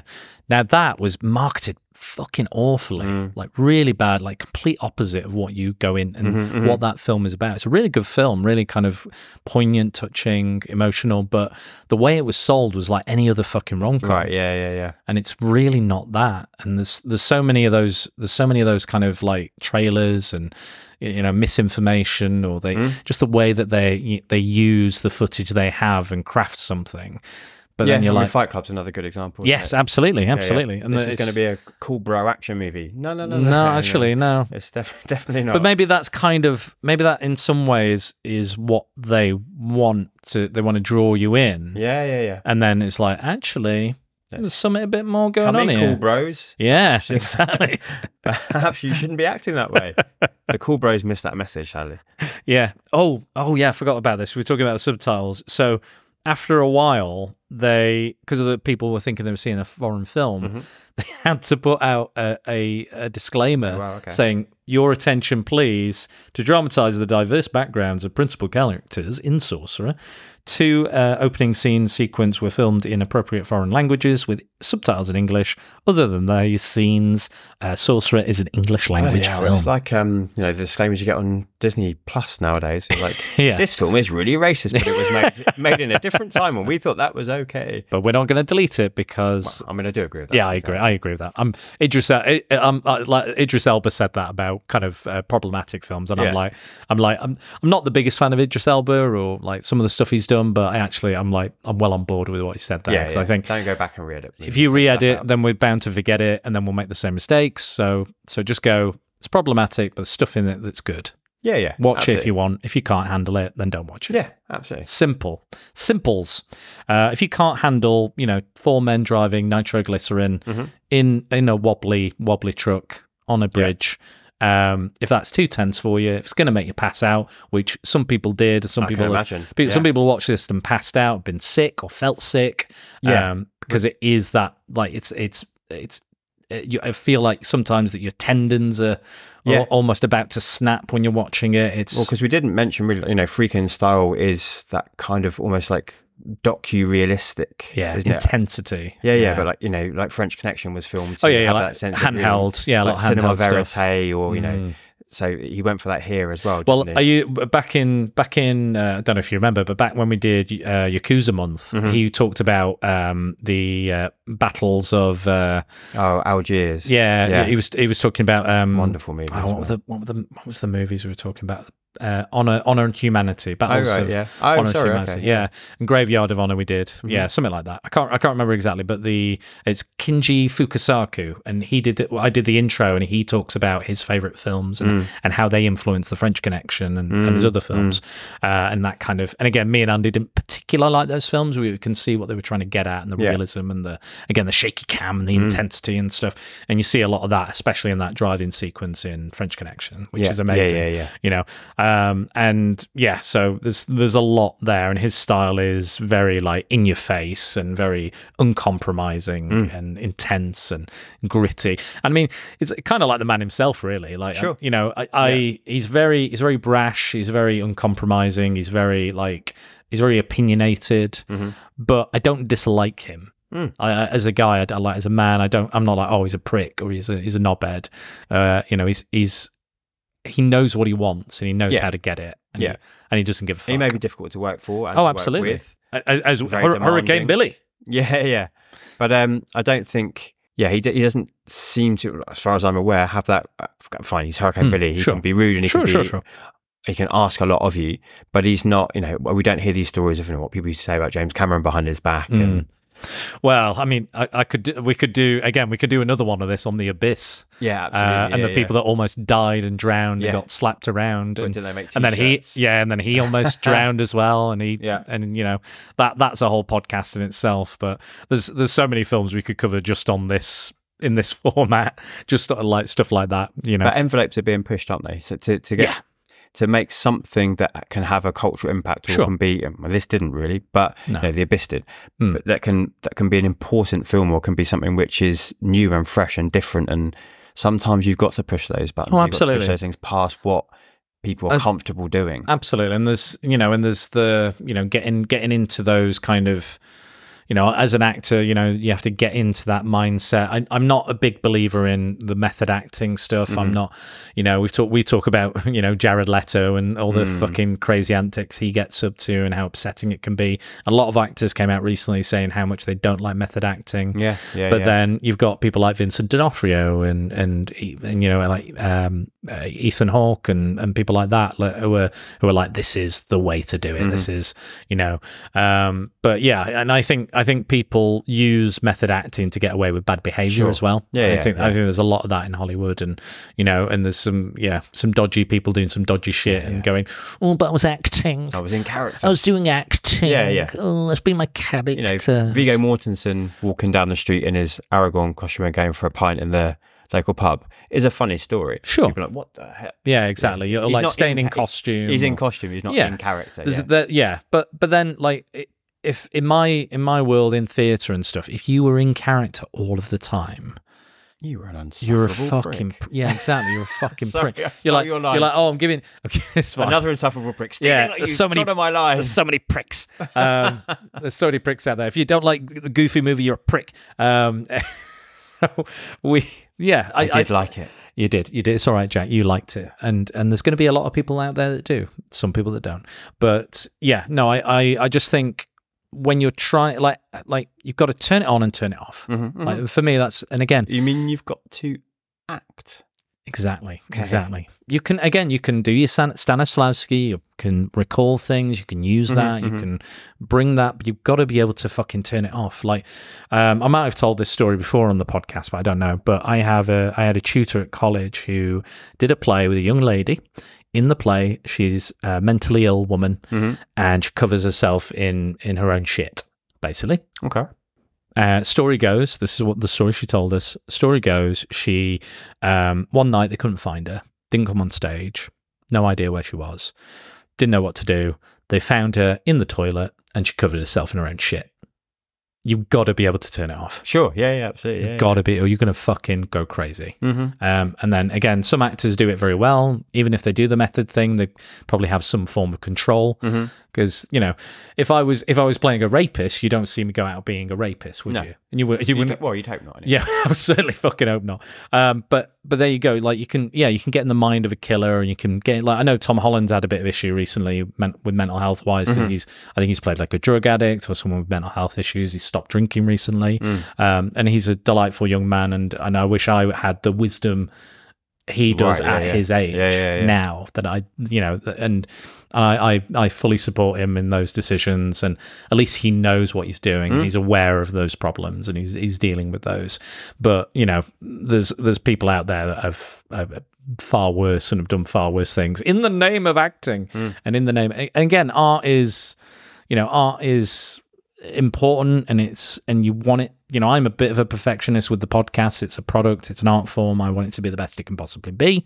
And yeah, there are moments where maybe I go into a bit of a kind of tunnel vision about it, and it is very important to me, sure. But also there's moments where you got to step back and go, it also is just a podcast at the end of the day. As much as I have fun, as much as I get to meet lovely people like you and do and say stuff like this, but end of the day, it's important to a point, and then you've got to kind of bring it back, look after yourself, and also protect the people around you as well. Yeah, like if you're a method actor and you're like, oh, I'm a violent abuser, so I've got to beat up a woman. You don't do that. You don't do that. And that's my issue with the method acting. You take it to, I guess it's like if you were the fundamentalist method actor, you would take it to the extreme. Yeah.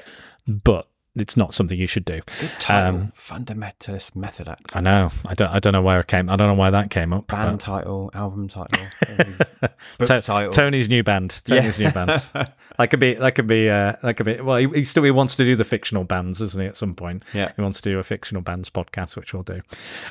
Anyway, is there anything else we want to say about Sorcerer? So I think we're both quite honest about our own opinions of it.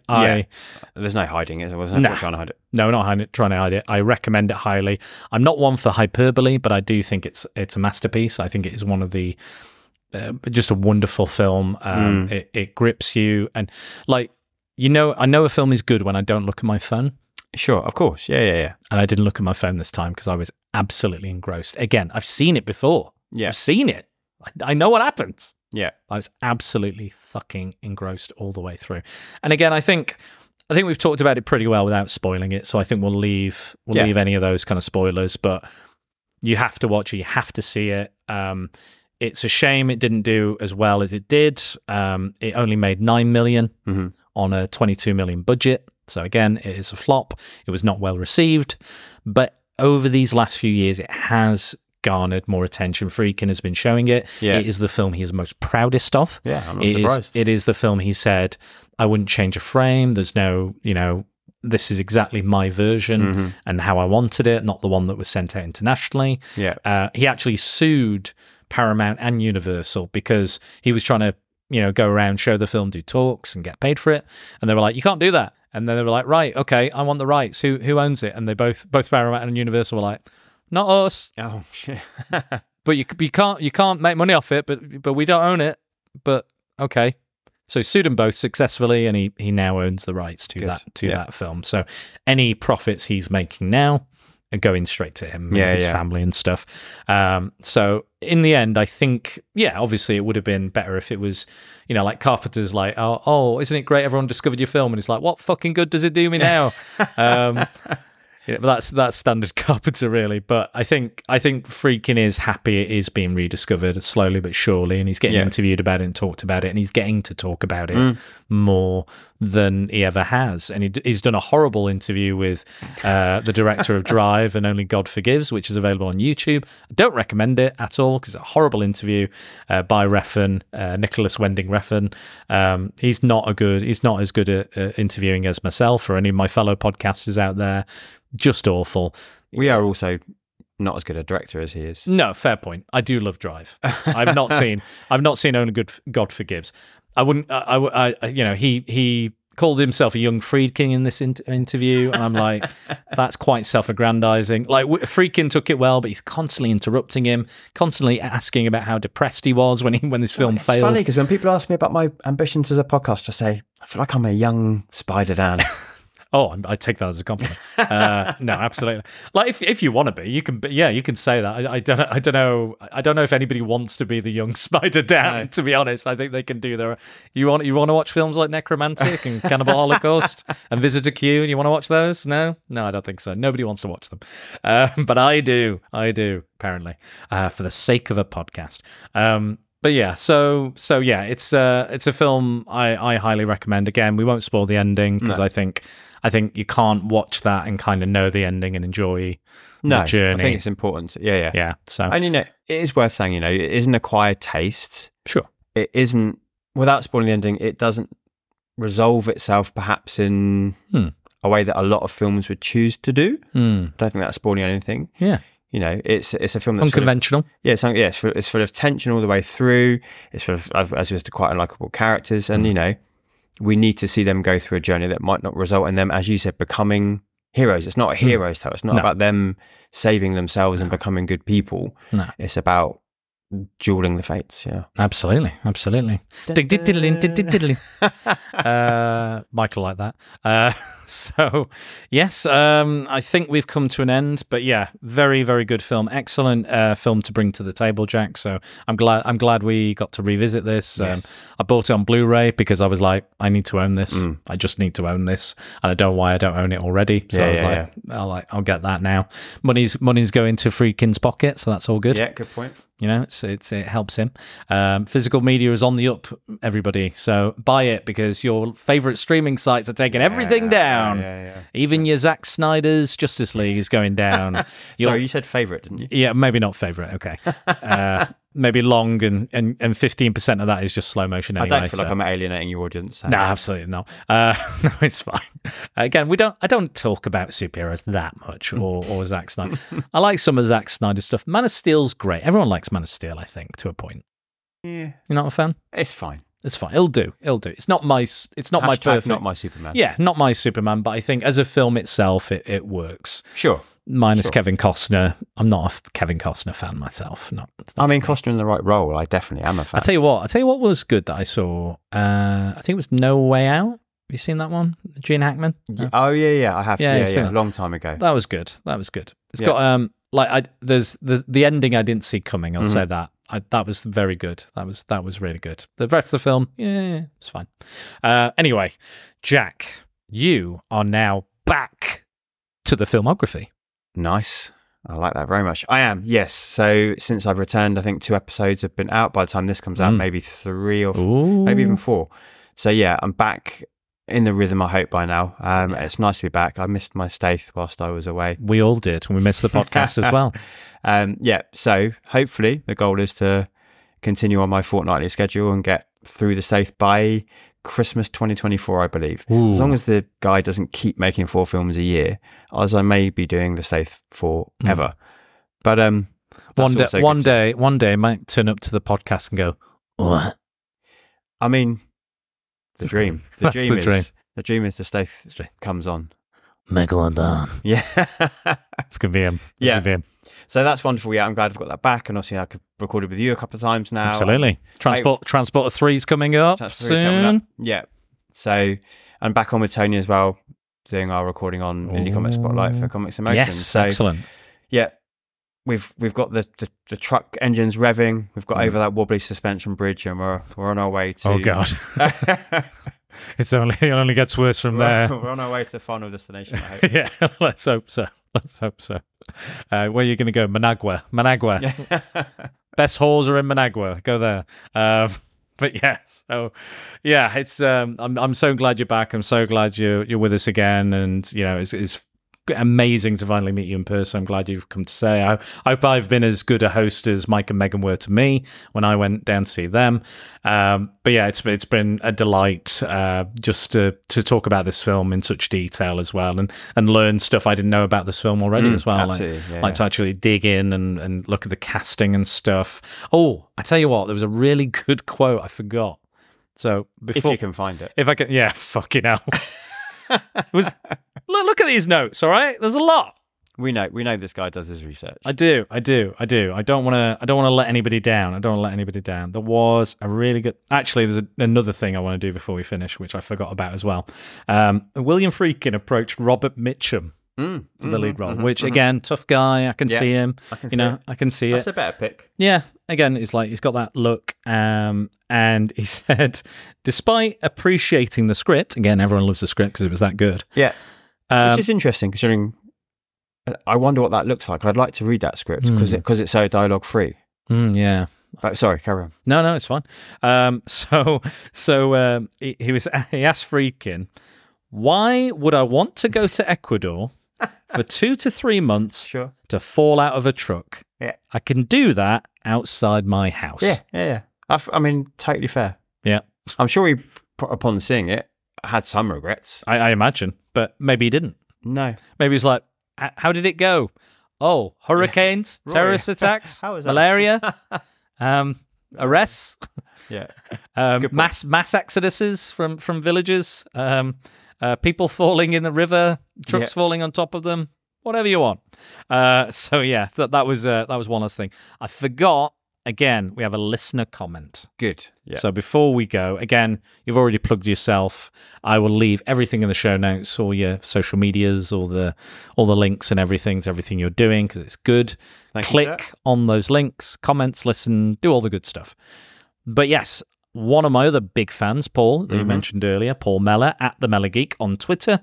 I just asked very quickly before the day ended. I said, what do you think of the film or the production history? Anything you can tell us? Luckily, Paul had already watched it the other day, coincidentally. Fate. Yeah, exactly. Oh, we can't control our own fates, Paul. We can't control it. Pure coincidence. I watched it for the first time last weekend.